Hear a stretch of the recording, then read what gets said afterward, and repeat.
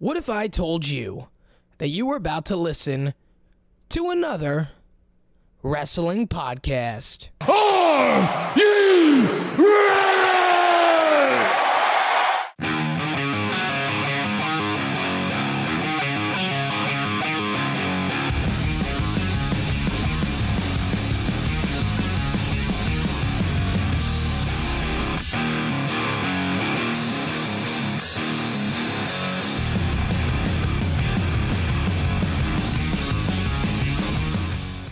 This is the Not Another Wrestling Podcast.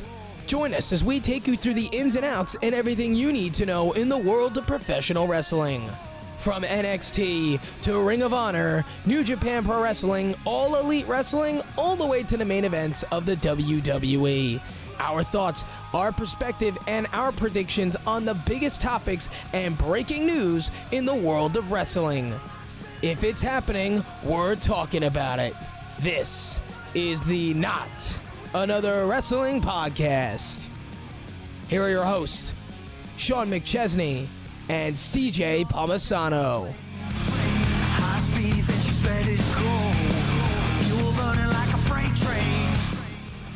All right, let's get to it.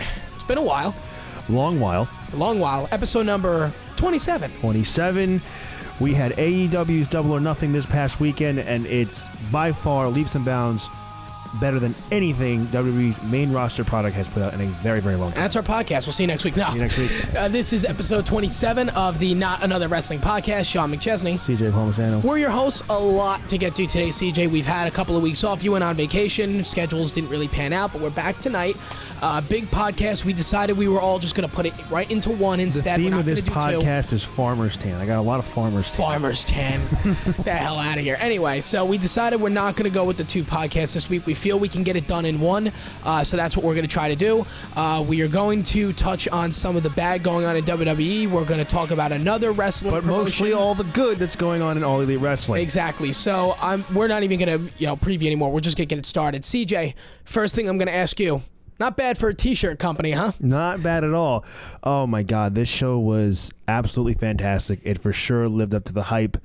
One match I was looking forward to in particular was Hangman Page versus Pac. I think we should get a little bit into that first before we really dive into the Double or Nothing card. Before we get into Double or Nothing in itself, I want to say something real quick. I'll give you the chance to comment. And I remember you and I were together New Year's Day at Alex's house when we got the news that... He don't listen to this. He's not a wrestling fan. When we got the news that All Elite Wrestling was going to happen, the rally was a week later. We were going to figure out more details about their first show. January, I think 7th it was, they announced Double or Nothing in Las Vegas on May 25th.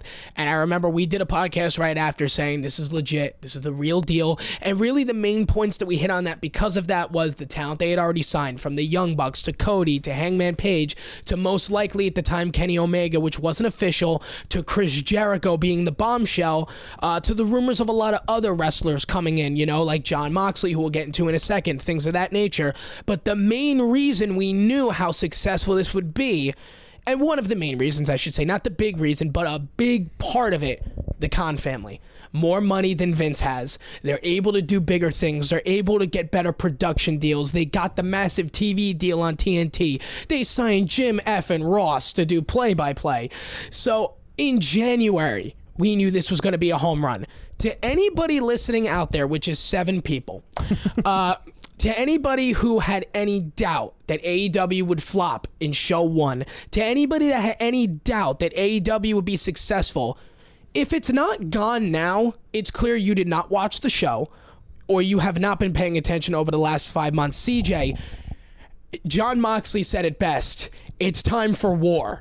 And we're not saying that right here, right now. We know we've got a couple of years before that's even a conversation. Right now, it's just an alternative, and it's a great alternative. But I'm sorry. I'm not going to sit here and say that we are not in for our generation of the Monday Night Wars in a couple of years if this thing takes off.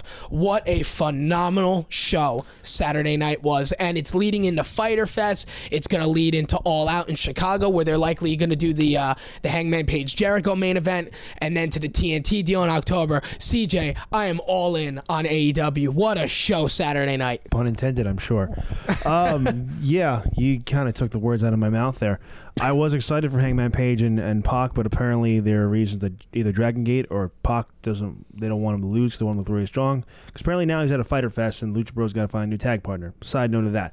But overall, Double or Nothing, I've been excited for this show ever since it was announced. And, you know, it was, again, like little steps. One, they announced it's going to be the MGM Grand Arena. I'm like, oh wow, that holds a lot of people. Which actually we found out during the Cody and Young Bucks StarCast interview that it was supposed to be the T-Mobile Arena. They scratched it last minute because of conflictions with the arena. That I actually didn't watch that interview. You have to watch it. It was very good. I only saw the part where they just completely ripped on the 24/7 title. Right. I actually got an opportunity to watch the whole thing. I saw it on YouTube. But yeah, they brought up that it was supposed to be the T-Mobile Arena, which holds more than 13,000. You're looking at 16, 17.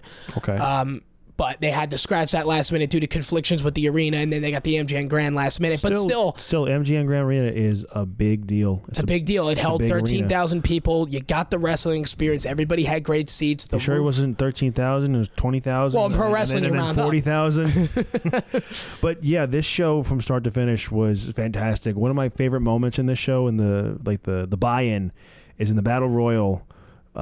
MJF, I can't remember that guy who doesn't have the legs. I can't remember his name, but to be honest, there are a lot of guys. My cousin buried him. I'll tell you that when we get off air. There are a lot of guys who I was unfamiliar with. One of them being him. I remember seeing him in like the Nightmare Family YouTube channel. He just goes after him, stomping him, punching him, and just screams in his face, "Sorry about that, Lieutenant Dan." Oh, man. I was cracking up. I'm like, MJF is fantastic. And MJF's a phenomenal heel. We'll get into him later with the title reveal with Bret Hart. Right.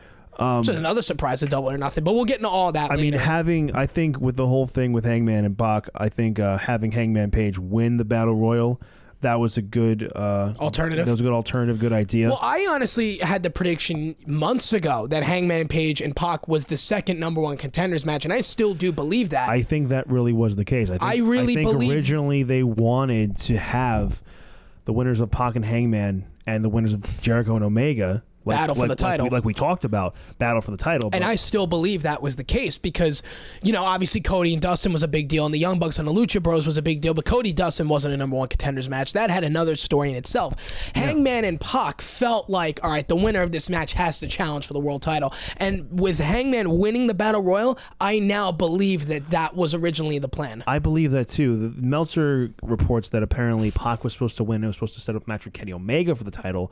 But honestly, from a match perspective, I like Pac versus Omega better, but from a marketing standpoint, from a mainstream audience, you got to have Jericho in there. And two, you're building a guy like Hangman Page. Yep. Who's likely to go over? Probably Jericho, honestly. You think Jericho wins? Honestly, because if I'm saying this, I think Jericho, because what better way to draw people to your new company than a mainstream star like Chris Jericho? Give me a month or two, or actually more like 5-10 minutes. I'll probably agree with you on that. I mean, it makes sense. Like you do with everything. Right. I mean, it makes sense for Jericho to be the first champion. I just figured you'd have Hangman want to have that big win first. I would love for Hangman Page to be the first AEW World Champion, but I just feel like I lean a little more towards Jericho probably winning the title. From a marketing standpoint, going into the TV deal, I would agree on that, yes. I would think that they'd probably want to put the title on Jericho. Okay, that's fair. First. And have again, Hangman chase the title. That would likely take place in Chicago. I think, Fyter Fest and Fight for the Fallen are going to be big pay-per-views, but All Out seems like the next big one coming where you would want to do that. And Moxley Omega likely going to happen at that one, too. For sure. And we'll get to that, too. Going through the card, I mean, I was having troubles watching the pay-per-view because I didn't buy it. Sorry. Where I was over the weekend, not necessarily people wanted to watch wrestling. I caught it on YouTube right before Turner Sports took it down. Yeah. Not too many people wanted to watch wrestling, so I was watching on a streaming site from my phone, and it kept like freezing and stalling. I'm just like, so I watched whatever I could see. I saw the whole. I eventually got to see the rest and whatever I missed, which wasn't much.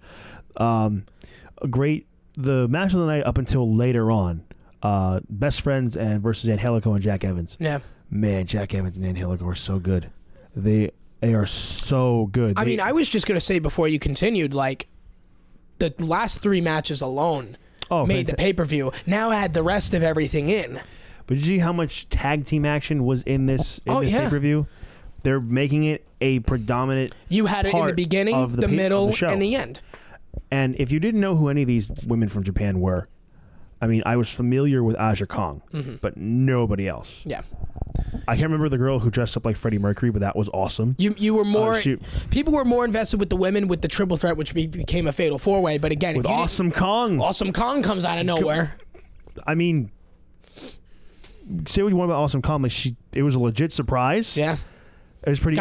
she got over with the crowd. I guess she's part with the company. Also, in the Battle Royal, you had Sean Spears, FKA Ty Dillinger. Interestingly enough, with him, he is not officially signed with the company yet. There are a lot in the Battle Royal that weren't. Oh, yeah, they just given a...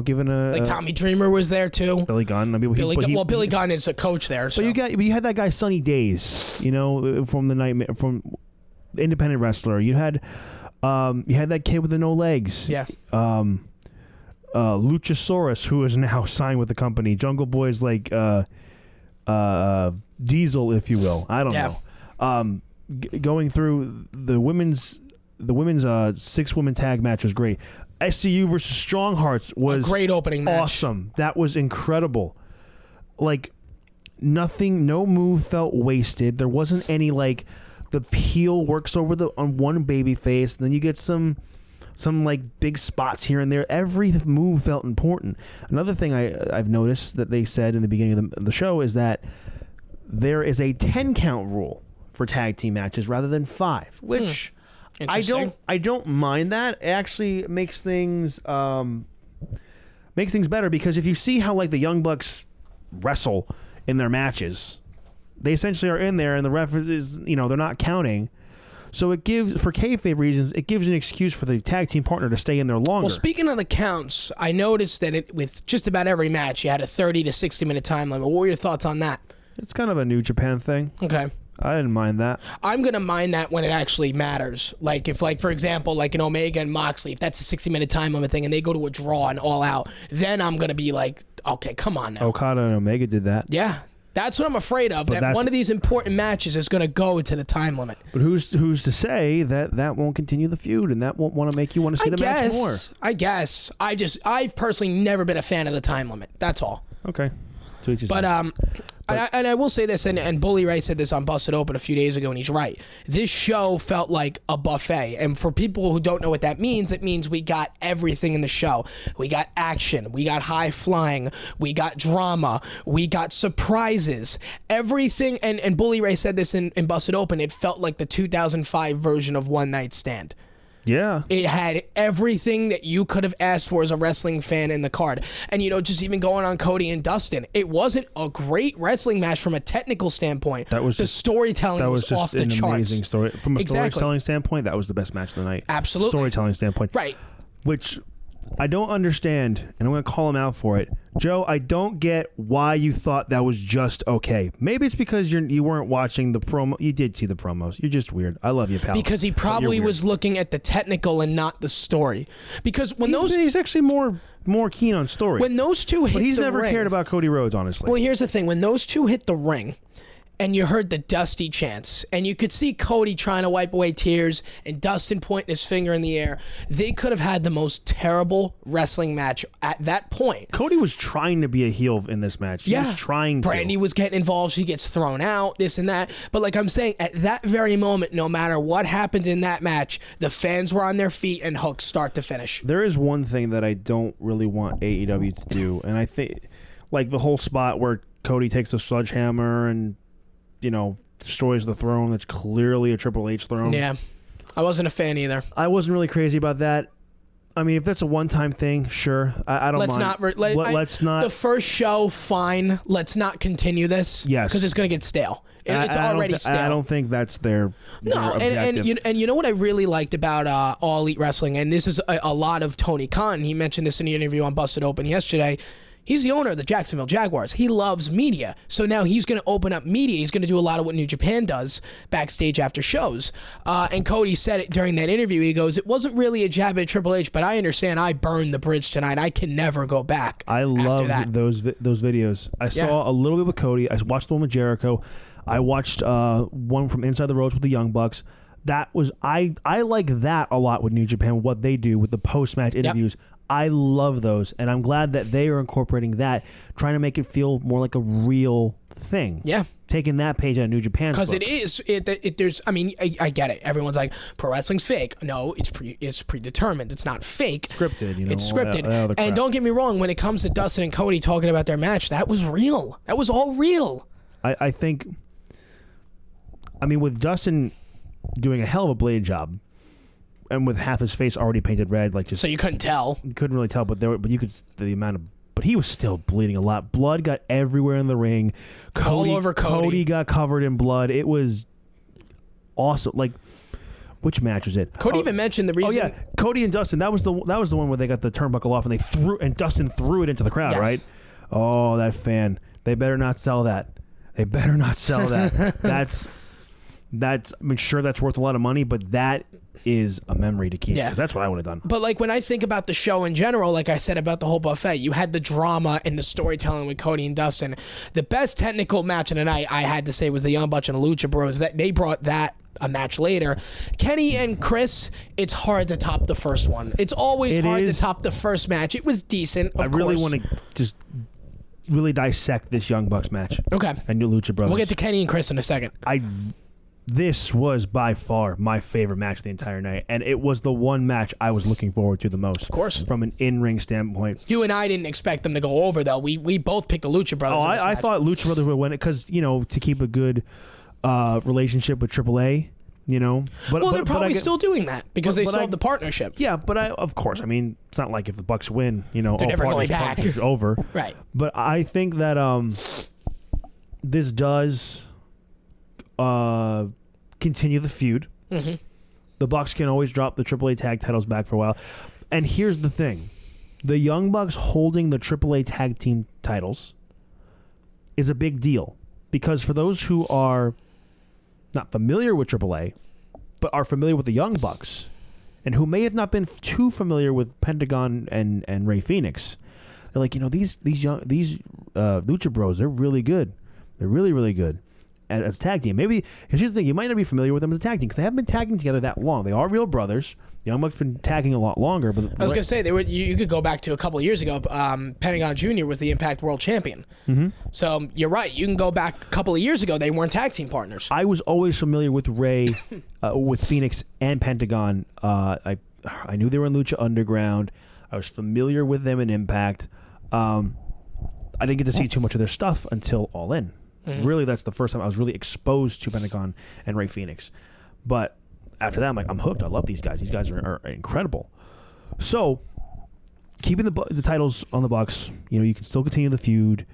I heard that they are currently injured. Nothing too serious. They're just a little banged up. Who, the Bucks? No, Lucha Brothers. Which I don't understand how any of these guys came out of that match not with a serious injury. Of course. I mean, Pentagon hit a Canadian Destroyer on mat outside of the ring apron. Yeah. And then what did Phoenix do? He did something to Nick's arm. He did something. I almost said super crazy, but I don't want to. It was one of those, I think, arm drags where you kind of just bring the arm. I can't really explain it, but it literally looked like he ripped his shoulder out of his socket. He took the arm. He did like a flip arm drag. And like almost ripped his arm out of his socket. And you saw Nick struggling, and that's towards the end of the match. He had one arm. And Excalibur was saying how they were doing callbacks to their old opponents, like Matt hitting that like almost like that brainbuster DDT almost on the Lucha Bros side of the ring on Phoenix's head on the turnbuckle, and then you had the Bucks doing Motor City Machine Guns tag team finisher, which Excalibur sold on commentary. He immediately got the reference and told everybody this is where this comes from. I mean, they were calling back to a lot of their old opponents, and I'm like, that's really cool. Yeah, because it's the tribute of you helped us do this tonight. And hardcore fans who have been watching the Young Bucks since like the early days of PWG and another Ring of thing, Honor, and you bring that up, CJ. I don't mean to cut you off, but I heard this the other day, and it's a great point. They're paying tribute to some of their old opponents at PWG and Ring of Honor and New Japan, and I've realized that I heard this comment and it hit home. These guys got popular because of being the elite, social media and all this stuff. And you looked at Ring of Honor and New Japan, they weren't on network television. They weren't on channels that people were familiar with. No. These guys got popular on their own. Can you imagine the popularity come October when they're on Turner Sports, TNT? They're going to be on prime time, most likely on Tuesday nights, but they're going to be on prime time. So now these people who are like, well, why are they so popular? They're going to find out in a couple months. I mean, if you didn't find out a couple months, you should have found out on Saturday. Yeah. Just how good these guys. That might have been the best Young Bucks match I've ever seen. Yeah. I've seen a lot of them. They're great. They've always been great.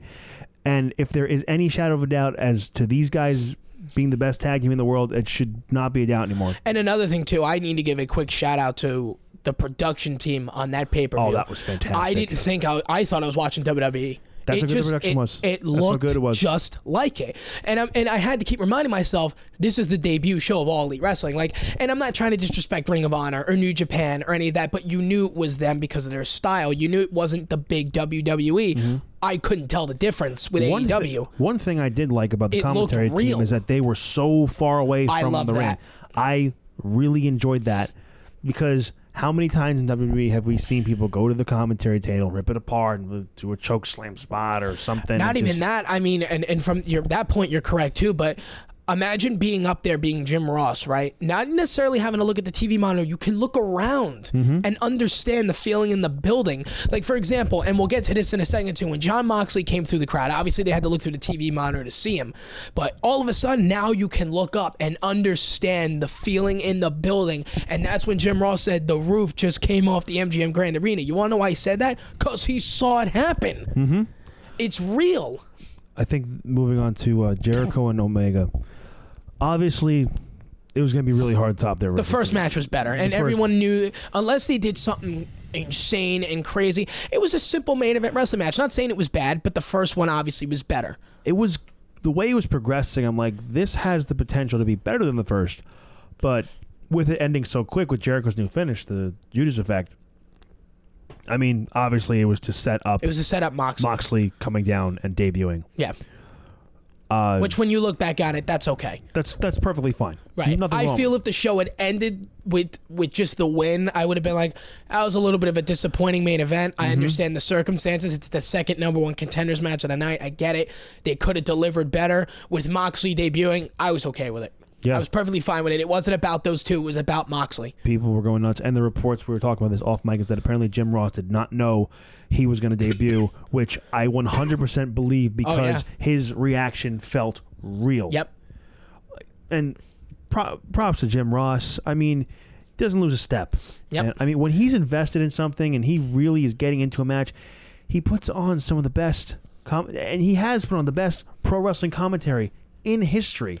Cody said it himself in the Nightmare Family YouTube channel, Road to Double or Nothing. The guy interviewing, like, so what made you pick Jim Ross? He's Jim blanking Ross. He's Jim effing Ross. Yeah. Like, that's why. That's it. There's no need to explain. I love the reaction that Jim Ross got during the pre-show when they showed him backstage. Place went crazy. Mm-hmm. And another thing that I loved during the pre-show, too, which really set up the whole thing, was when they played the Being the Elite intro and they all came out. Yep. Just hyping up the crowd. You can see Cody's face, the Young Bucks face, but it's specifically Cody, who has been in the lowest of lows with WWE.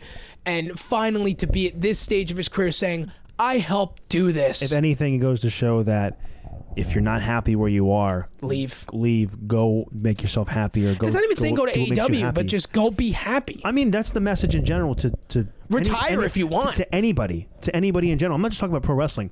If you're not happy where you are, you look at a guy like Cody Rhodes, who was in a big company like WWE. He was underutilized. He felt he could have done more, and got a max contract to re-sign and turned it down. And he did more. Look at what he's accomplished since the day he left to all the way to now. He went to Ring of Honor. He went to New Japan. He won the Ring of Honor World Championship. Won the NWA World Title. He hosted his own show with two of his best friends. Sold it out in under half an hour. Yep. He started a new wrestling company, and their first show sold out in 4 minutes.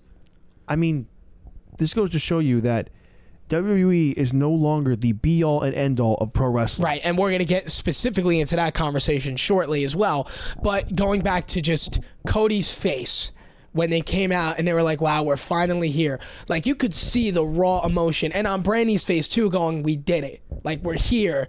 And honestly, the way they were talking, it was almost kind of like, all right, the hard part's over. Now it's time to get it done.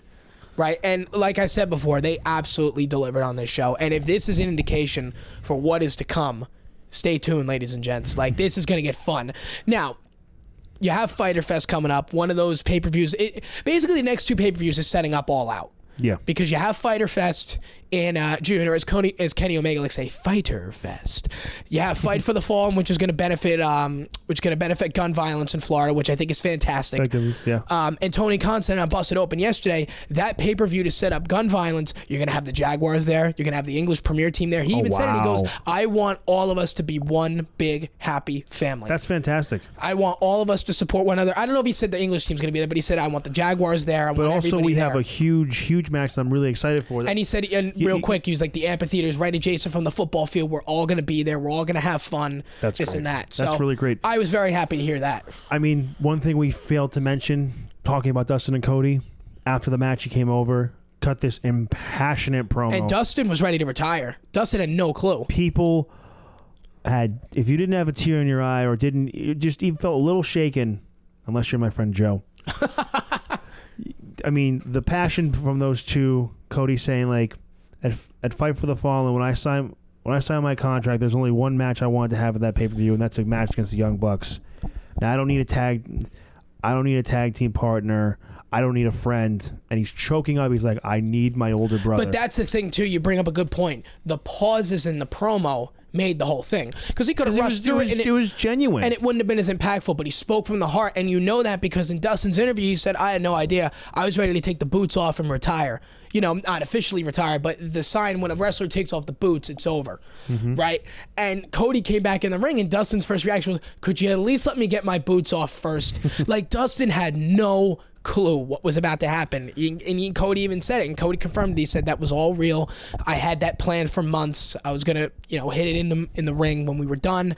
But that hug at the end, none of that was scripted. It was real. The crowd felt it. There was not a dry eye in the house. I am just so excited for that match. The Rhodes Brothers versus the Young Bucks. Which should main event Fight for the Fallen. If it doesn't, I'm going to be pissed off. That should for sure main event the show. But right. I think past Double or Nothing. Unless you're going to have the world title match, which I doubt. I think you're going to save that for Chicago. Past Double or Nothing. I mean, theoretically they could. It hasn't been announced yet, but they could. But I think that'd be better for All Out. I think when they announced All Out, I think we realized, and after Double or Nothing was over, I said Moxley and Omega, Jericho Page for the world title. That has to happen in Chicago. I think Hangman's probably going to face MJF with the way things are going. Yeah, that's where that segment went. You can have that at Fyter Fest. You can have that at Fight for the Fallen. You can have it at both, to be honest with you. And Jericho too. Jericho has some things too that you might be able to get him through September. He might have a match with Moxley coming up too, because he hit dirty deeds on Jericho first. Moxley could theoretically have a match with Jericho at Fight for the Fallen, but Fyter Fest is Joey Janela. Yeah, Fight for the Fallen. I meant, but that would feel too much like a WWE match. Yeah, maybe, I don't know. But unless they build it right, they could. I mean, being the recent Being the Elite was fantastic. Oh, it was phenomenal. Seeing Moxley in the back and Joey Janela just coming and smirking and kind of laughing, smoking a cigarette in his face. Moxley takes a cigarette, takes a puff, flicks it. My favorite part of that Being the Elite was all of them backstage during the final segment of the show. Watching Moxley. And the production and Tony Khan getting involved too. You see Tony Khan, you see Billy Gunn, you see the Bucks, Brandy, and Cody, reaction. and Dean Malenko. And not the funniest part, but the best part of that was, you're right behind the stage.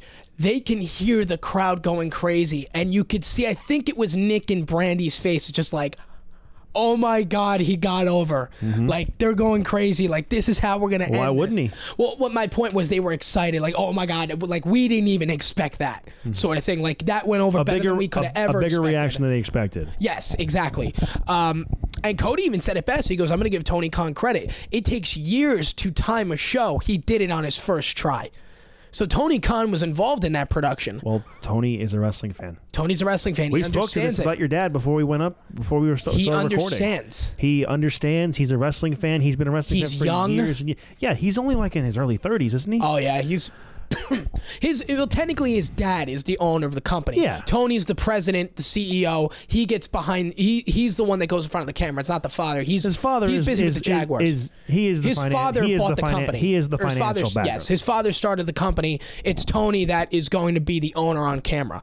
And I'm not saying that in a in a show perspective, like he's gonna get in front of the media and talk, and he's shown that over the last 48 to 72 hours. So we have Moxley's first opponent in AEW, right? And it's Joey Janela. Yeah, this should be great. Yeah, I mean Moxley and Janela kind of having similar styles, especially Moxley with his style in the Indies, wrestling all these death matches, and Joey Janela, you think he's gonna die in every single match he has. I mean, you saw the spot the chokeslam spot he took outside of the ring when he got eliminated from the table, landing right in his neck. I'm like, Jesus.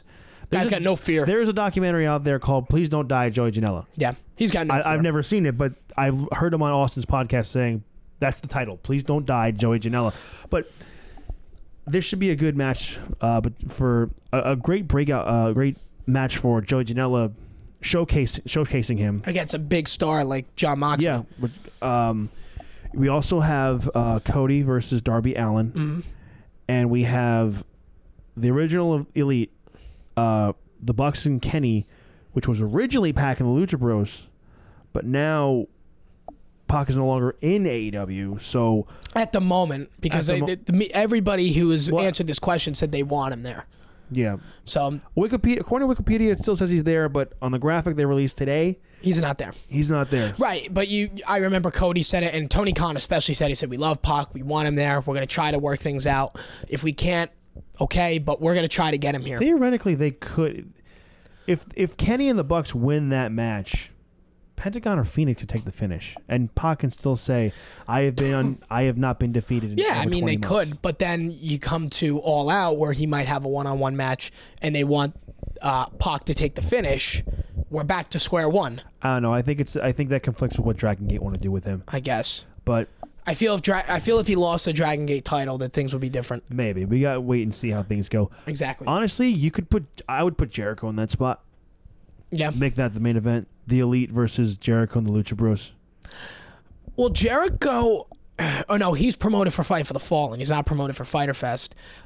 You could make that match, absolutely. Mm-hmm. Maybe you put MJF in that spot just to get somebody in there. I know we talked about Hangman versus MJF over the next couple events. But at this point, you got to get somebody in there because that will likely main event that show. Yeah. Is that 6-man tag match. Of course. So they are in a tricky situation. They have a few weeks to go. I have no doubt that they'll figure it out and get it fixed, especially after what I saw on Saturday night. They improvise, okay, we lost one of our big marquee matches. How are we going to respond? Well, we'll put Paige in the Battle Royal. We'll have him win it. It went over very well. We'll also have Paige go do an indie and do the match with Pac right then and exactly. there. And I think that's why they did it. So they were like, all right, well, if we're not going to do this, he's going over to England. We'll have a DQ finish because we have to give people this match. And on Being the Elite, when he's on his way over there driving the car, he has Mike's secret stuff. And he just throws it out of the car. I'm an effing horse. Yes. That was great. And but man, they really got you on the Being the Elite leading up to Double or Nothing, saying he wasn't going to compete. Even though there was speculation he wasn't going to win that Battle Royal. He was definitely showing up. I just didn't know in what regard he was showing up. It made sense for him. It absolutely made sense. When he drew the Joker card, I was like, all right, this makes sense. Because again, going back to January, I thought that Pac Hangman was the first #1 contenders match. Yeah. And him winning the Battle Royal makes me believe that even more. And we touched on that. I think what we need to touch on is how kind of like the bad of WWE. Yeah. Also kind of mixing in with AEW. With AEW and with kind of still sticking with Jon Moxley. I listened to today, it was released today. Yeah, we'll start with this. The interview of Talk is Jericho with Jericho and Jon Moxley. Moxley's first interview and completely being honest and open about uncensored why he left WWE. Some parts in here might get a little uncensored. I won't go too crazy. And honestly, too, and before we even get into it, as soon as Jericho released the information of what this podcast was about, you know what it reminded me of, right? Punk and Cabana.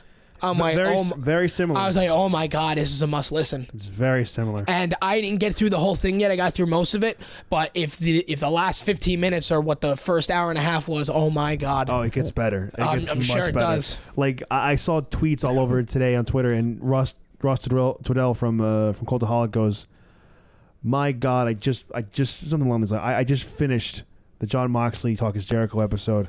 Now I don't smoke, but after that, my God, I need a cigarette after what that man went through. Poor man, dude. Good to see he seems to be happy. And he sounded like it in the podcast too. He sounded happy. He started off with saying that he doesn't want anybody to think that he did not appreciate his time in WWE.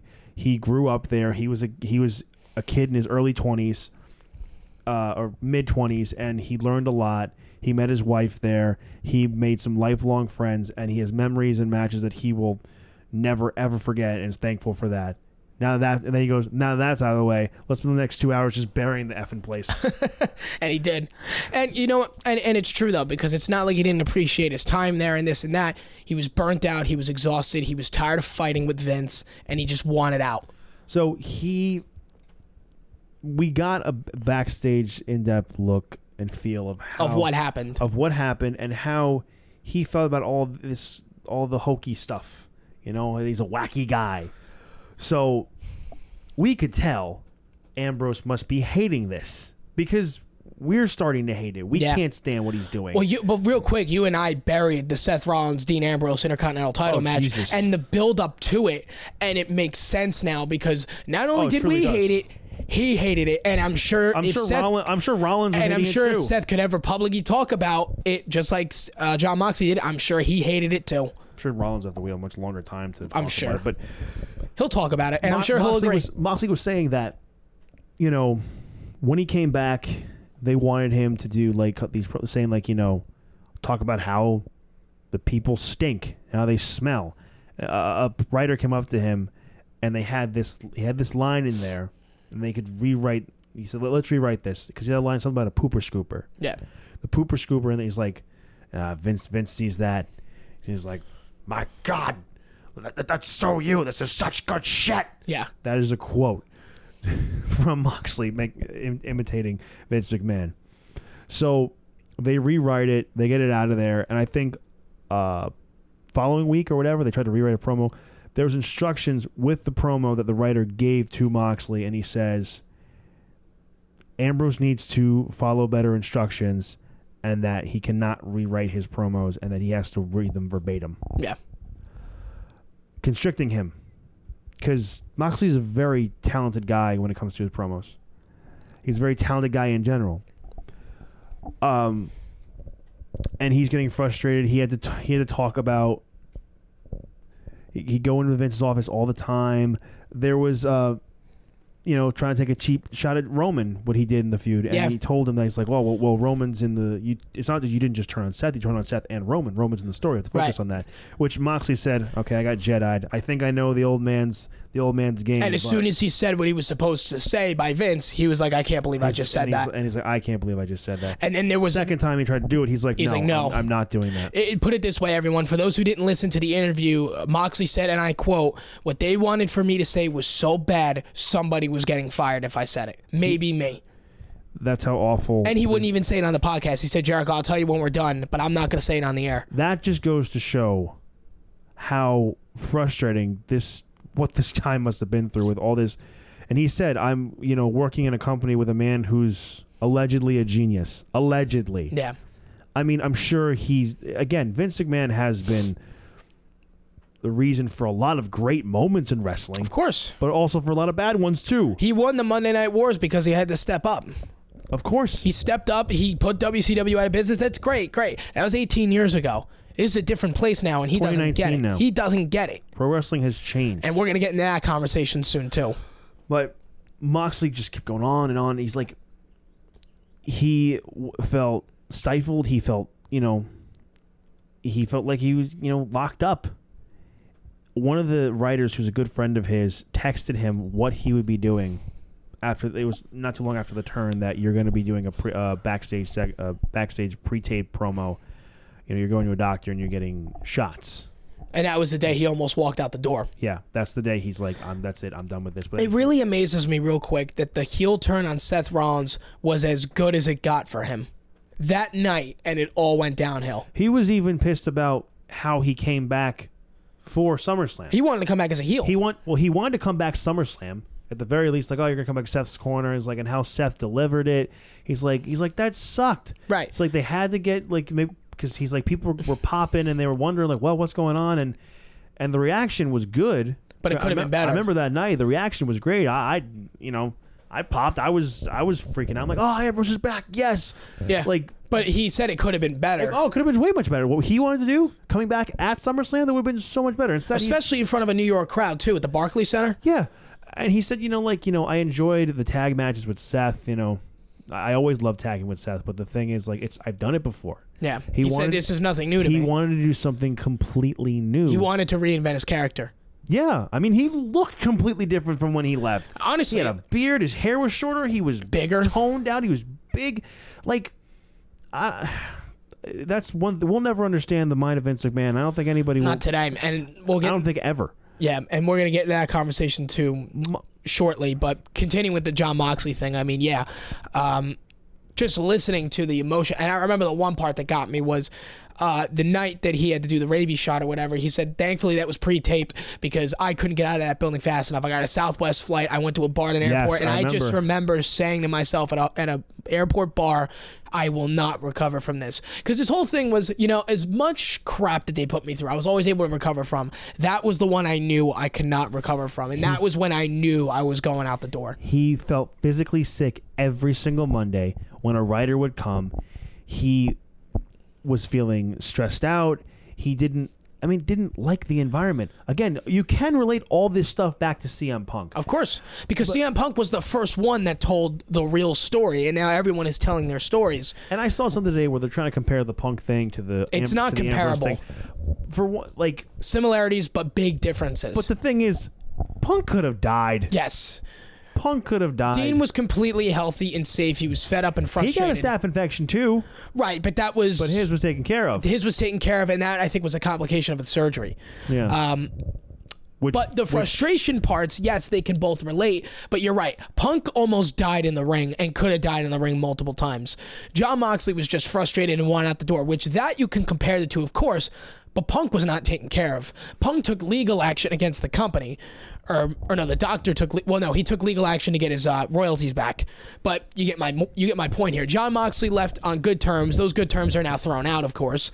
Because apparently Vince is furious that he joined All Elite Wrestling. Because apparently Jon Moxley lied to him. And the conversation that he had with Vince was, oh, I had no idea. I didn't know you weren't happy. Why don't you tell me something? Like, how could you not know that I was not happy? How could you not know that I wasn't happy when I have these shouting matches with you, like, every week about how I don't like this hokey crap? I don't like this. This is not who. And he says, like, oh, it's so you. It's so you. It's like, so I'm an idiot. Yeah, it's like oh, it's so you. Like, it's so great to see him happier. And he told Mark Carrano that, like, they're trying to offer him a new contract. In the middle of it, he's like, let's want to let you know that, yeah, but we're going to give you this. No. Before you even say it, no, I'm leaving. I'm done. Yep. When my contract is up, I'm leaving. And they're trying to bury him on the way out with Nia Jax. Which he even said he had no problem doing. It was just the way they delivered it. Yeah. As soon as I told him I was leaving, they give me this angle. And then they had McIntyre bury him for the past. They had Lashley bury him on his last night on Raw, on TV, I should say. Yeah. I think they gave him this great send-off after Raw.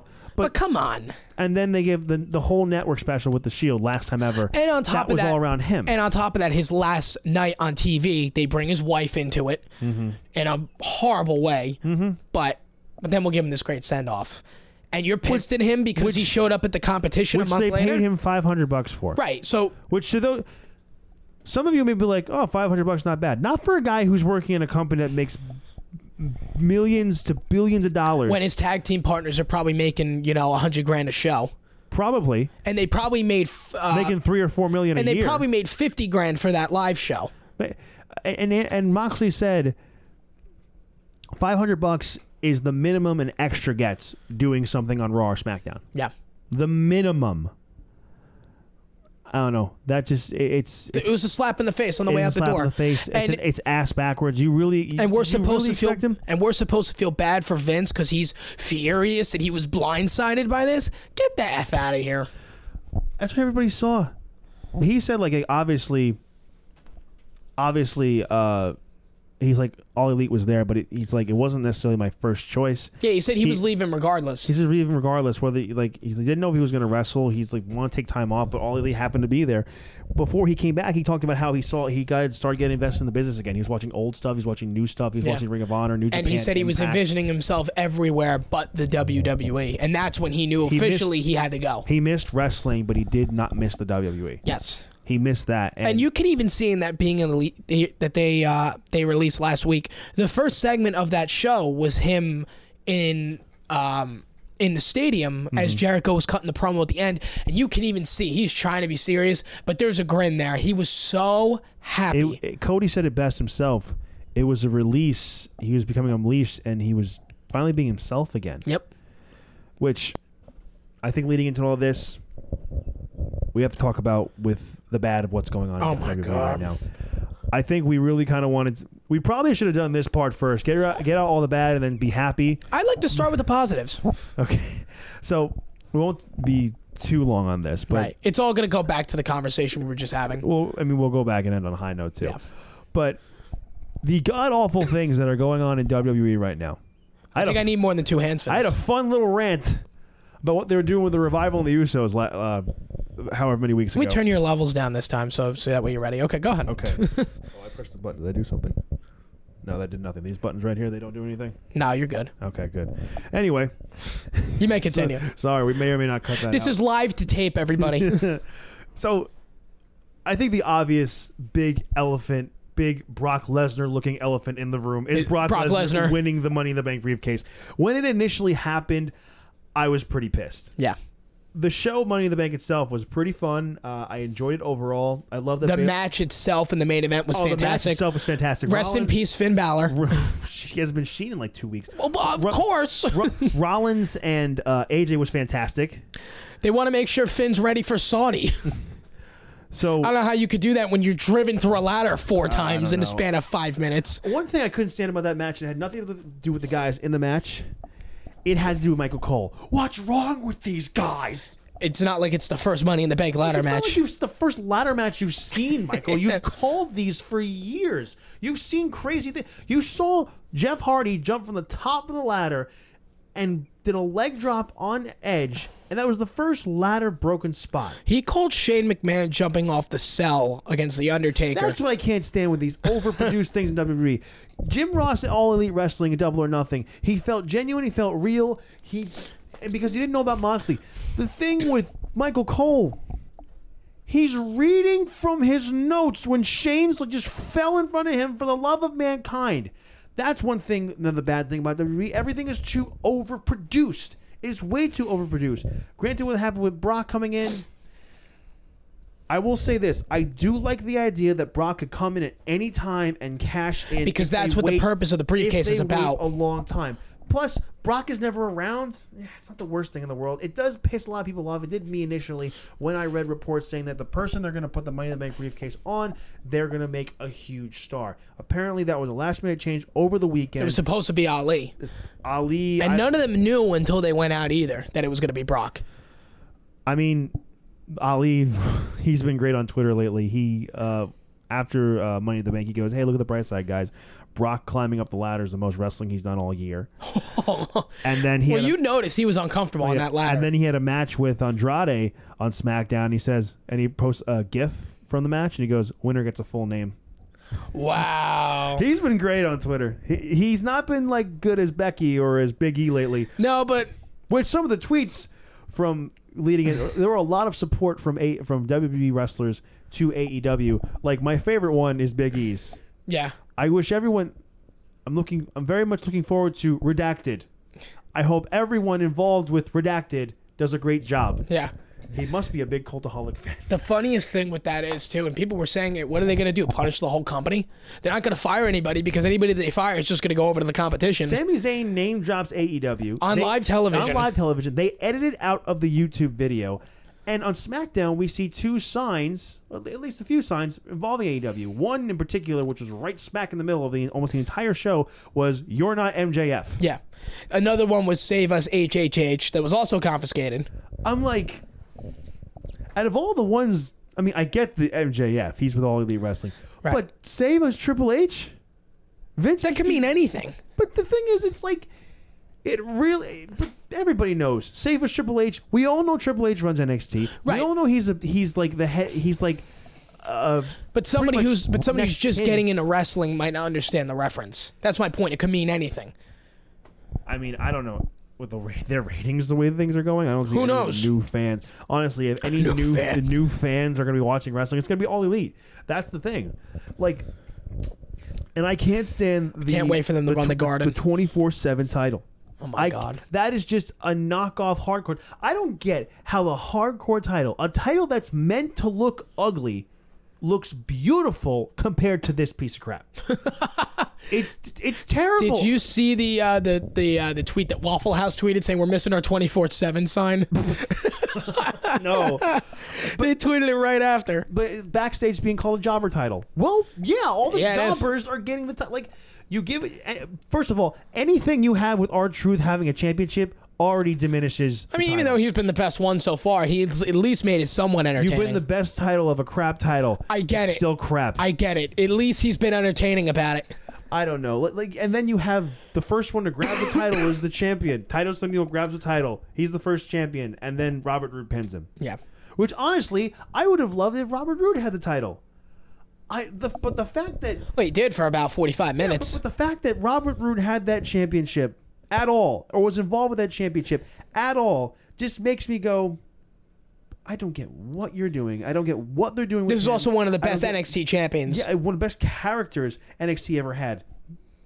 Maybe the best character. He's up there with Ciampa and Adam Cole. Ciampa was definitely the better. And Adam Cole. Right, baby. But I don't know what you're doing with him or Cesaro or Ricochet. You've pretty much done the whole 50-50 booking now with Cesaro and Ricochet. Yeah. Cesaro has a match over Ricochet. Ricochet has a match win over Cesaro. Doesn't make any guy feel important. Yeah. I get some guys have to lose so others can be built up. It's like they don't know what to do. Oh, do we build up Cesaro or do we build up Ricochet? It really does. That's the way it seems from me. That they don't know what the F they're doing. And this title is so terrible. I feel bad because twice Mick Foley has been part of two unveilings of the two worst looking titles in the past 3 or 4 years now. The Universal title and the 24/7 title. At least the Universal title picked up steam. I mean, we got used to it. We got used to it. But the 24/7 title is just so... Well, we got used to it ugly. because full-timers had been the champions. You look at Kevin Owens, Roman Reigns, and Seth Rollins. At least when they had the championship, it meant something. Yeah, it means something... Well, I don't know. I mean, at least Goldberg showed up on TV every week. And then the whole... Well, not every week. Most of the weeks leading up to WrestleMania, he was there. Yeah, he just... At the Raw I went to for Mania 30... Before 33, he wasn't there, but he was there majority of the time leading into Mania. Yeah. But my thing is... Lesnar was the one that was barely there in that lead up. My thing is like... You interrupting me made me forget what I was going to say. Just give me a second. I just think... I feel bad for Mick Foley in that sense. And you don't need another title to get people over. You don't. You just don't. Apparently the belt's going to be in NXT and 205 Live too, which honestly I don't want it there. Yeah. I don't want it there. I don't want this title to begin with. I texted you when I saw that. I sent you the graphic. I'm like, a new title tomorrow? The Bucks in their StarCast interview with Marvez and Cody said it best. They said, we want our titles to mean something. We're only going to have a few. And Cody said, what the hell? He said, what the F was that? Yeah. Like in WWE, think about it. You got, 14 or 11 champions and 14 people holding titles? You have at least 4 or 5 championships on both Raw and SmackDown. WWE, Universal, Raw Tag Team, Raw Women's, SmackDown Women's, SmackDown Tag titles. You have the WWE Women's titles. That's 7. If I put any more fingers up, I'm going to drop this microphone. But anyway, then you have the Cruiserweight Championship. You have the NXT Championship, the NXT Tag Team Championship, the North American Championship, North American title, the NXT Women's title, the NXT UK Women's title, the WWE UK, the WWE United Kingdom title. Like the titles don't. Tag titles. And JR said it right on Twitter. These titles don't mean anything anymore. They really don't with the way WWE is. They really, like, really I get don't. it. Some of the wins are great. Like, Seth beating Brock was great. Kofi finally winning the big one at Mania was great. But doesn't mean anything anymore, honestly. And good for Kofi and good for Seth and good for Becky Lynch winning in the main event. But when you have 14 or 11 to 14 championships on the main roster, it gets stale. Now everybody's a champion. There's like at least, I named like close to 15 to 17 titles in WWE's company alone. And there's at least 10 on the main roster. And now with the 24/7 title, it's got to be like 11 or 12. Yeah. I don't understand it. I That's really why the don't. pay-per-views are so damn long. Yeah. Another thing. AEW said that we will not have 5-hour to 6-hour pay-per-views. Good. That is too long. Their Double or Nothing, I think, was 3.5, almost 4, maybe. Becky Lynch. Perfect. Becky Lynch was apparently doing some signing in Texas. Yeah, and it's a 6-hour signing. Yeah, and she quotes the tweet and goes, 6-hour signing or WWE, a short pay-per-view. Yeah. Like, pretty much that's how they feel. Yeah. They think giving us more content and more means It wasn't. It's too much to watch. It's too much. And you know what? And you and I said this, we'll give WrestleMania credit. They had us the first 4 to 5 hours, but even after that, as good as the show was, we were tired. I know, we were tired. Like towards the end of the show, I'm just like, man, it sucks.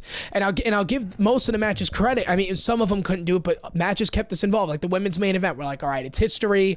They missed a few spots, but when you go back and watch it, it wasn't so bad. It was harmed though by the long WrestleMania. Absolutely. And you know what? And you said to me off mic, you didn't watch the Becky Lynch documentary. They talk about that. How they had a big struggle going out in the main event while they had just seen 7 hours of content to try to keep these people invested. And while we did it, it wasn't easy. It wasn't easy for them to be in the ring at 12:30. And Becky said it best. She goes, WrestleMania was April 7th. The main event took place April 8th at 12:30 in the morning. Think about that for a minute. WrestleMania is now a 2-day event. Yep. Technically, yes. Yeah. Think about that. No one has brought that up until she said it. We didn't even realize it there that it was Monday morning. We were just so tired. We were so tired it was the main event. Tired. We didn't even realize it was Monday morning. Imagine that. Anyway, but yeah, I mean, Double or Nothing was at most 3.5 hours. It was perfect. Mm-hmm. It was a perfect show. It was timed perfectly, start to finish, fantastic. But going back to the bad in WWE, yeah, I mean, it's getting bad now with these titles. They don't mean anything anymore. And the whole friggin' whatchamacallit, the wild card rule. Oh my God!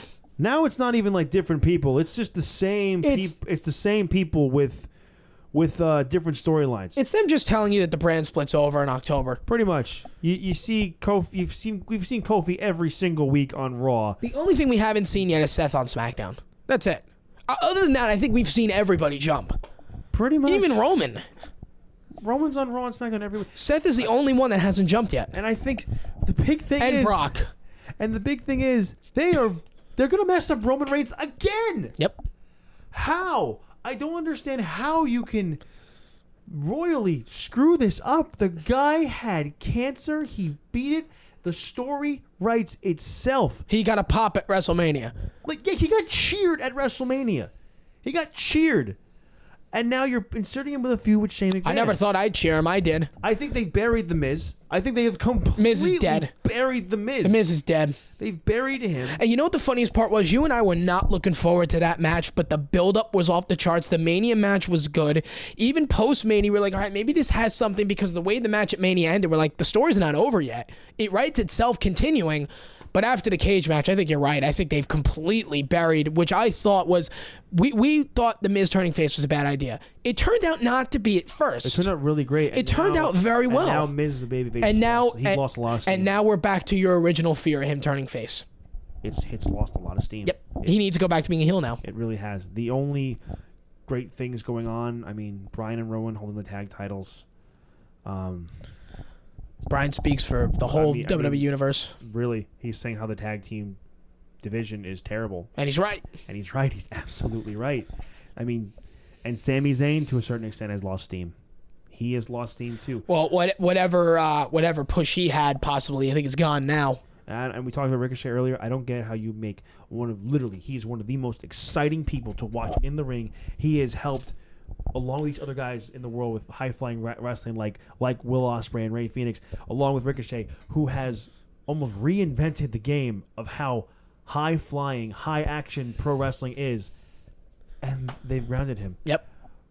I've been a little annoyed with the whole Aleister Black spooky promos in the back because he keeps doing kind of the same thing over and over. I'm hoping that's just going to lead to something. But recently, he said, which intrigued me, I'm waiting for someone to actually pick a fight with me or wait for someone to have a real challenge. Right.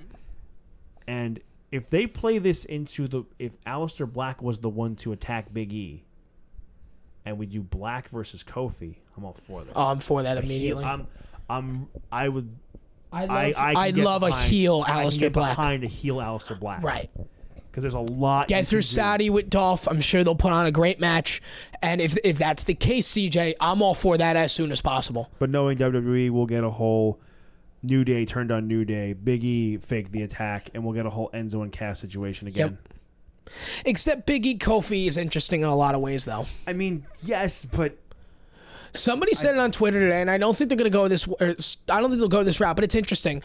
Big E turns on the New Day and joins forces with Dolph, and we're back to where it began for him. That I don't mind, but I don't want to see New Day break up. Yeah, I mean, not yet. I mean, because I think a great thing of Kofi. The injury could have stalled it for another year. I think the great thing of Kofi leading into Mania with the title was the New Day. Was New Day itself. I don't think. I mean, don't get me wrong. His match at Mania with Daniel Bryan, if he was competing for the championship, would have been fantastic by himself. Mm-hmm. But the involvement of the New Day and them sticking up for Kofi and that gauntlet match that Big E and Xavier Woods had to get Daniel Bryan to wrestle or to get Kofi Kingston to WrestleMania, that was a must-watch SmackDown. Because I think the New Day as a whole with Kofi as champion. It works. It works. And their real reaction when Kofi pinned Daniel Bryan and 82,000 people, if MetLife had a roof, it'd be gone now. Boom. Blew the roof off the place. Xavier Woods immediately in tears. Big E going and get the real championship back. But there are things that needs to take place now.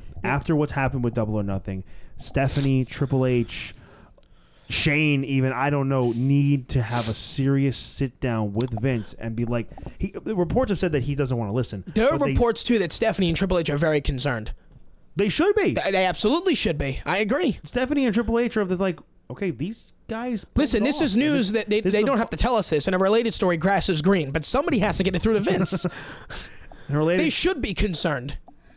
In a related story, Texas is big. Yeah, because you know what? Triple H, he runs NXT. You see it in himself. It's time for him to take over. NXT is a lot like AEW in a lot of ways. Very different, but very similar. NXT is the thing that started it. It's the indies with the WWE production. Yep. Now there's a company outside of the WWE similar to NXT, but they're... Actually, I would say NXT and AEW are very similar in the sense that there are no restrictions. Because and it brings us to the conversation too. Well, the only difference is Tony Khan has more money, but anyway. Yes. And the production was fantastic Saturday night. I brought that up earlier in the podcast, but my God, I didn't know I was watching a non-WWE event. I had to keep reminding myself this is their first ever show. And you can see, and the lighting too, perfectly. You knew there were 13,000 people in that building. To me, I felt like I was watching something new. Well, I didn't say I wasn't watching something new. It was it's something I had never seen before from a new product. It is a little strange because we are just used to seeing WWE in these big arenas, but now, I mean, that's not something necessarily you or I were. Even All In never felt that way. I mean, All In felt different, but All In didn't feel the way Double or Nothing felt to me. No, there were two different feels to it, but you and I weren't necessarily old enough to really remember the Monday Night Wars. Right. WCW had a good production team. Ted Turner's got billions of dollars. They sold out the Georgia Dome once a month. But Cody has said for a long time, he's like, I think we are in the next big wrestling boom. I agree. He said that 3 years ago when he won, almost 3 years ago when he won the Ring of Honor title. Ring of Honor title. In an interview with Jericho. And I'm like, yeah, he's right, but how are we going to get this great wrestling that we have exposed? Well, in the fun words of our one of our favorite tag teams, DIY, do it yourself. That's what they did. That's what they mean. But going back to WWE, and we always talk about, too, when is it going to finally be Triple H time to take over CEO? The main rumor I have heard, and I don't know if this is true or not, is Vince will step away, not say step down, but step away when the XFL launches in February. If that's the case, CJ, that's still 6 months of the WWE getting their ass kicked. We've been beating this like a dead horse. We've talked about this even before it was even a rumor. Yeah. I just don't. I think there's something amazing has to happen for AEW, or something terrible has to happen to WWE for Vince to realize maybe I should give a little more freedom to these How guys. much more terrible could it get? Yeah. Honestly. I mean, the morale backstage is at an all-time low. I think they've hit rock when bottom. When you have people like Kenta getting his release, not wanting to be around. Sean Spears getting his release. Everyone asking for the releases. Luke Harper. Sasha Banks going home. Sasha, yeah. And the Revival wanting their release. Maria Kanellis tweeted the other day, contracts up in 3 weeks. Just saying. Yep. So if they let their contract... Oh, wait, real quick. Those two in AEW, how much of an impact would they be? That would be great. Oh, that'd be incredible. Because Mike's great in the ring, and Maria is a great heel manager. Yep. She's really improved herself when she left the company and went to Ring of Honor. Went to Ring of Honor and Japan, and like she didn't wrestle in Japan, but I don't think she didn't wrestle much in Ring of Honor either. No, but she was just a great heel manager. Absolutely, that's the thing. She really, you know what she did? She found herself outside the WWE. So when she came back, she's like, "I'm here, bitches." Excuse my language, but still, I'm here. I mean, Maria, to me, looking back when she was first there in WWE, she was like Anna Faris. Yeah, in any movie Anna Faris is in. Like, no discredit to Anna Faris. I think she's funny, but that's what Maria Kanellis is. She was Anna Faris before Anna Faris was huge. So that's the thing. Because if it's a similar thing with Moxley, if their contracts stay the way they are, because here's the thing, they're adding time to Luke Harper because he was injured. They can add time onto Mike and Maria's I think they're adding time to the Revival too. I thought I heard that somewhere. They did. They are adding more time. They did add more time. Because they were injured. Yeah. They could do the same thing with Mike and Maria because Maria took time off because she was pregnant, and Mike took time off, I think, injury, and then he had personal issues with, he was abusing drugs. So they could do that. Yeah. That would be really low if they do that for a if they pregnancy. put more time on Maria for having a baby, and then add to it, we're going to add more time for Mike because he had to take off to go to rehab. Yeah, that's as low as it gets. That's just you just being. That's personal stuff. Yes. I can see them. Luke Harper. I can see the thing with Luke Harper with the injury. That still sucks. It's still the Revival as well. I can see the thing with Sasha too. Sasha is a very touchy subject. It could be, people aren't necessarily happy with her because they think she's crying, bitching, and moaning, and wants to weigh out her contract. But they can, again, she could be in a forever loop. They can freeze her contract. They did it with Pac. They did it with Rey Mysterio. Yep. It's a sucky situation, but with Sasha, she did it to herself. Basically, is what we're trying to say. Unfortunately, yeah. I get you're unhappy, but you're doing it to yourself. No, I know. Luke Harper in the Revival, it sucks, but you did get hurt. You lost time. If you do it to Mike and Maria, that's as low as it gets. No, it really is, and I really don't think. I have a feeling that Mike and Maria will be fine. Yeah, that's what I don't think Maria would have tweeted that if she had any other thoughts of it, that coming back to haunt her. I feel like if they did know something about that, because Harper's contract expires in November. Yeah. Mike and Maria's up in 3 weeks. Let them write out their contract. I mean, they can go back to Ring of Honor. They can go to All Elite. It's funny with anybody who's not happy in WWE. It's like, they're going to go All Elite when they're done. Even Moxley said it. He goes, that wasn't the original plan. My original plan was just to get the hell out of the door. But it's hard not to think that. Yeah. It's really hard not to think that with people who are not happy. Then you see this new company over here where it's fresh. It's happy. It's fresh. People seem to be really happy. The owner is the biggest wrestling fan you'll ever meet in your life. You see a former co-worker of yours just jump ship. Depending on who you are, 2 former co-workers, including Jericho, go over there. You see Moxley over there just having a great time. Well, the longer because Jericho released his version of why he joined AEW back in January. I listened to that. And the more podcasts that have come out, the more he's been more open about why he left WWE too and how frustrated he was with the product. Even in the Moxley promo, or even in the Moxley podcast, there were a lot of similarities between him and Jericho. And it's almost kind of like, I don't think Jericho's intentionally trying to bury the WWE, but more stuff is coming out about Jericho now about how unhappy he was. I mean, it's a thing, also a matter of Jericho has been wrestling for almost 30 years. He's like, I don't need anybody telling me how to wrestle a match exactly. at this point in my career. I know what I'm doing. Right. And he said, I could have went back to WWE. I would have known what I was doing and I would have been fine. But the Kenny match in Tokyo changed the game for me. Oh, he's like, I still have a lot to give. Yeah, I'm 48 years old, but I'm the best damn 48-year-old wrestler you're ever going to see in your life. You're the best damn wrestlers in the world. He went out and main evented an inaugural show for an inaugural company, tore the house down with Kenny Omega again. Again, first match was better than the second match, but still a good main event match. Jericho keeps going. Put Jon Moxley over. Jericho keeps going the way he's going. I think he will be the greatest of all time. I agree. I think he will surpass guys like Austin and Steve. Do you think his Hall of Fame status with WWE is ruined? He doesn't care if he goes in the I understand he doesn't care, but your opinion? Do I think it's ruined? No. You think it's just delayed now? I think, well, yeah. They'll get over it. They'll get over it. I mean, if they could get Sting to come over, if they could get Goldberg to come over, if they can get they get Bret Hart to come back. They royally screwed Bret Hart, and his brother died working for the company. If they 2 years later. If they can get someone like Bret Hart to come back to the company, they can get Jericho back. Right. Well, it won't be for at least another 3 years. No. That he'll come back. But anyway, back to the conversation with what WWE needs to do now. Here's the only bright side for the WWE. And I'll get to why it's not working after I'm done with this part. Is you have high talent. You have all the talent in the world. Guys like AJ, Best Seth Rollins, the roster's ever seen. Daniel Bryan, Roman Reigns is a great main event player, whether you want to believe it or not. Ricochet, Aleister Black. You look at NXT, Adam Cole, Bebe, Johnny Gargano, all these guys. Velveteen Dream. All this talent. Matt Riddle, all this talent. Brock Lesnar to draw the money, whether as much as you hate it or not, he's there. He's a draw for the company. I get it. Kofi Kingston is the WWE champion. Becky Lynch is the Raw Women's champion.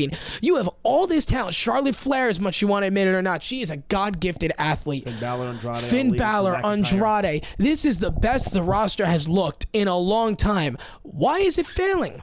The wrong guy's in charge.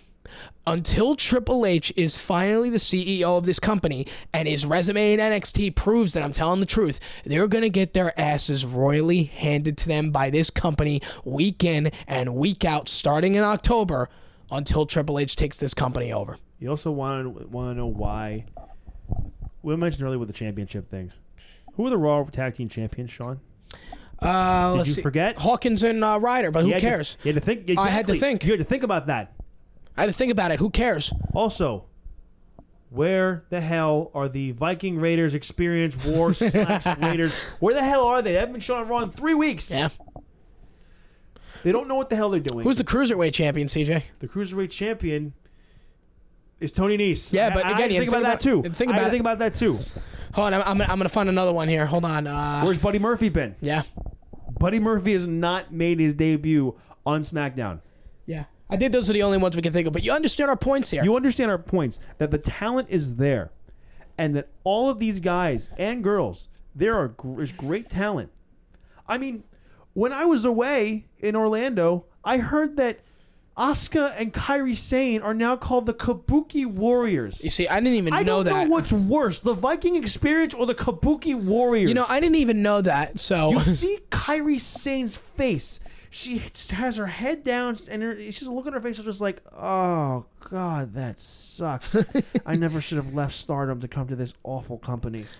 If I had only known AEW was a thing 2 years ago. It's like, man, it's evident that now more than ever that Triple H needs to get in charge. And you know what? And it sucks too, because we mentioned this earlier in the podcast. If this were 18 years ago, AEW's got no shot in hell because Vince has his back against the wall. He knows what to do. He understood wrestling 18 years ago because wrestling was different 18 years ago. Wrestling is always constantly evolving. He doesn't understand 2019. Earlier, guys like Ricochet and Ray Phoenix and Will Ospreay have changed the game when it comes to high-flying, cruiserweight, junior heavyweight, whatever you want to call it, high-flying action.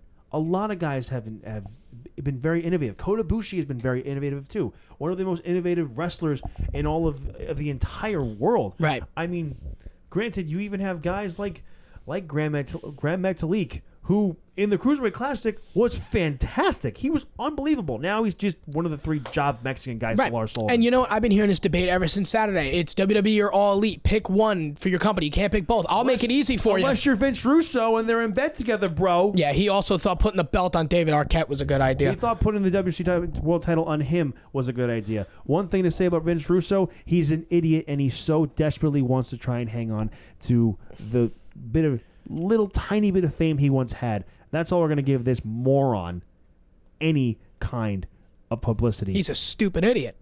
Stupid idiot. He also likes to take clips from people's podcasts. And if you ever found ours of he says, look at these mocks getting excited about wrestling, bro.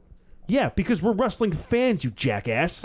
Well, if he ever put our clip in his podcast, I'd be like, wow, we got promoted by Vince Russo. Look at the popularity we're getting now. Yeah, we get to hear all of his moron fans be like, oh, yeah, these marks, so stupid. You're so right, Vince. Exactly.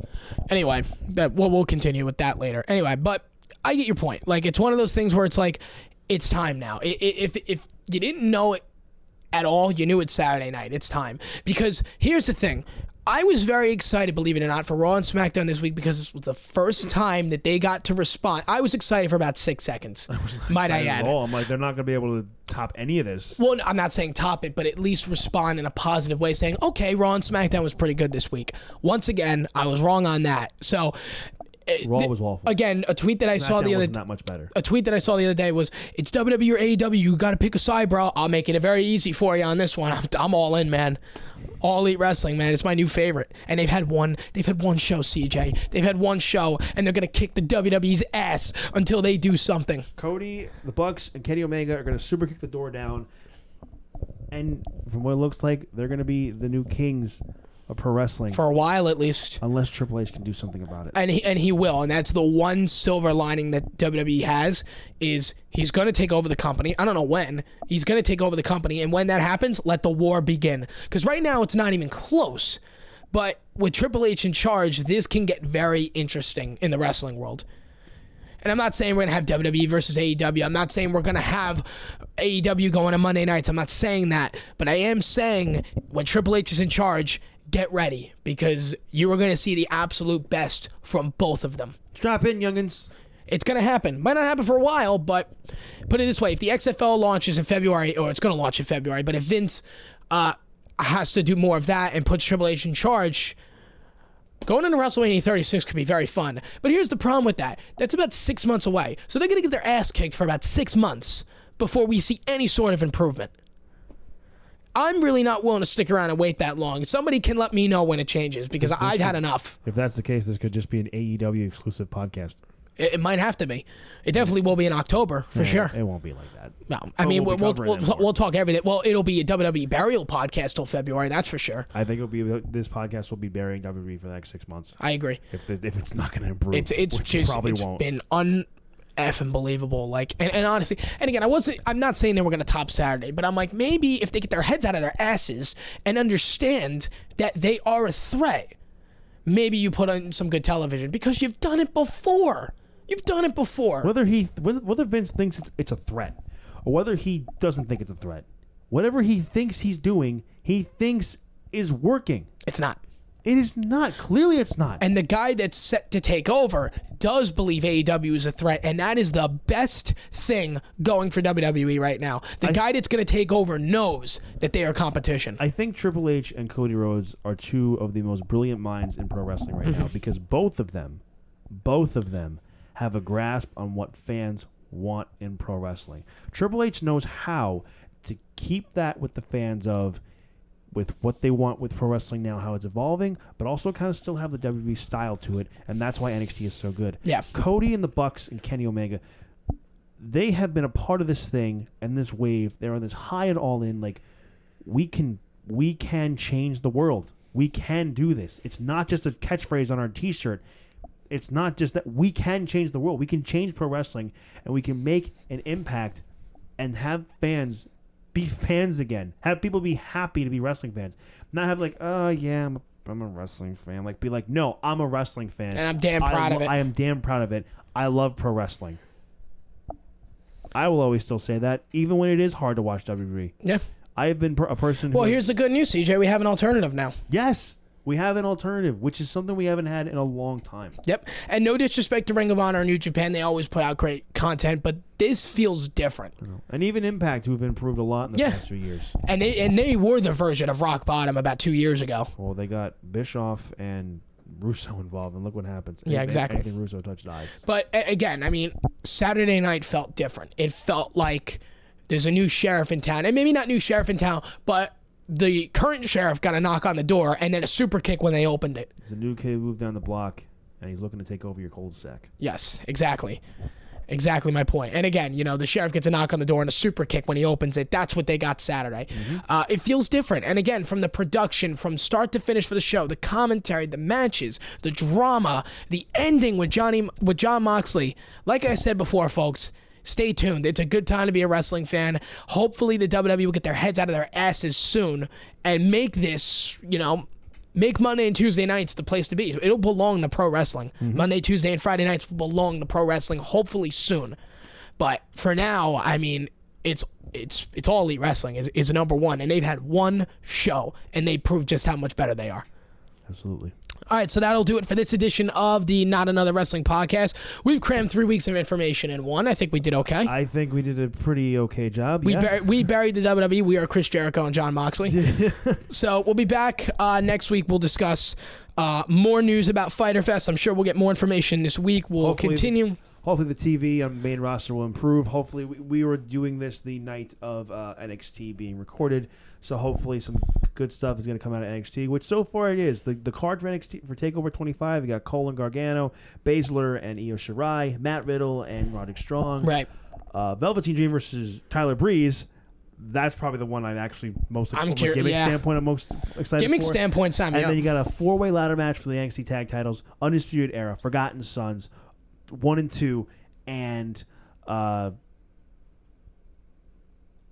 I forgetting somebody? Hit 3. Forgotten Sons, Era, Street Profits, 1 and 2. Nope, you got it. All 4, yeah. So that's gonna Fatal 5-way. Sean and CJ. That's gonna be a lot of fun. Yeah, it's gonna be a lot of fun. I can't wait for that pay-per-view. And that's the one thing about the WWE that I just still enjoy watching. Is NXT. Is NXT. And that's why when Triple H takes the main roster, it's gonna look just like it. So that'll be coming up soon. We'll obviously get our predictions in for that week. That was in lieu of the Saudi show, and I'm sure we'll talk more about that next week. All the crap that's going on there. I just want to plug something really quick for those few of you who live in the New York, New Jersey area. I am going to be doing a show instead of that's right, youngins, you people. If you didn't know, my main passion is music. You really are going to use this podcast for this? Yes, I'm going to use my... I'm glad you didn't tell me because... I didn't tell you because you probably would not have been okay with it. No, I would have been all right with it. All right. That's why I didn't hit the stop button yet. Yeah, so I am going to be playing on June 21st. It's a Friday. It's Friday night at the West End Lounge, 955 West End Ave at 107th Street in Manhattan. Oh, wow. Yeah, so... I knew none of this, ladies and gents. There are tickets I got to sell, $15 each. June 21st, yeah, huh? It's a comedy show. I am one of the 3 musical guests. Kind of get my foot back in the door and playing music again. And if this podcast gets any traction, I'll be doing that a hell of a lot more. So if you are a friend of mine, friend of Sean's, and you actually listen to this, send me a message, text me, hit me up on Twitter, CJ_1214, CJ_1293. If you have my number, text me. Won't release that here. No, I'm not going to release that. If you have it, text me. That's what I said. So anyway, and then like us on Facebook at the Not Another Wrestling Podcast, on Twitter at TNAWP, the Not Another Wrestling Podcast on Instagram, And, we've crammed a lot of stuff in the past few weeks. So we did. We had a few weeks off to kind of digest everything. Obviously, we talked Double or Nothing. WWE needs to improve, get their heads out of their asses. Has really been the main theme of this podcast. So next week, we'll discuss a lot of different things. Like I said before, Fyter Fest should have more information. Fight for the Fallen should have more details as well. Hopefully soon we will know officially when Hangman Page Jericho will take place. We assume it'll be All Out in Chicago, August 31st. That is the assumption because of how big the pay-per-view feels. Hopefully by next week we will have that confirmed because Tony Khan did say it'll be soon. That we'll have that information. Last thing I want to say about AEW, that title looks amazing. Oh my God. Beautiful. Reminds me of the UFC title, just a little bigger. Reminds me of the IWGP. It's simple, to the point. It's beautiful. It's beautiful. So we'll discuss all that next week. Sean McChesney. CJ Palmisano. See you next time.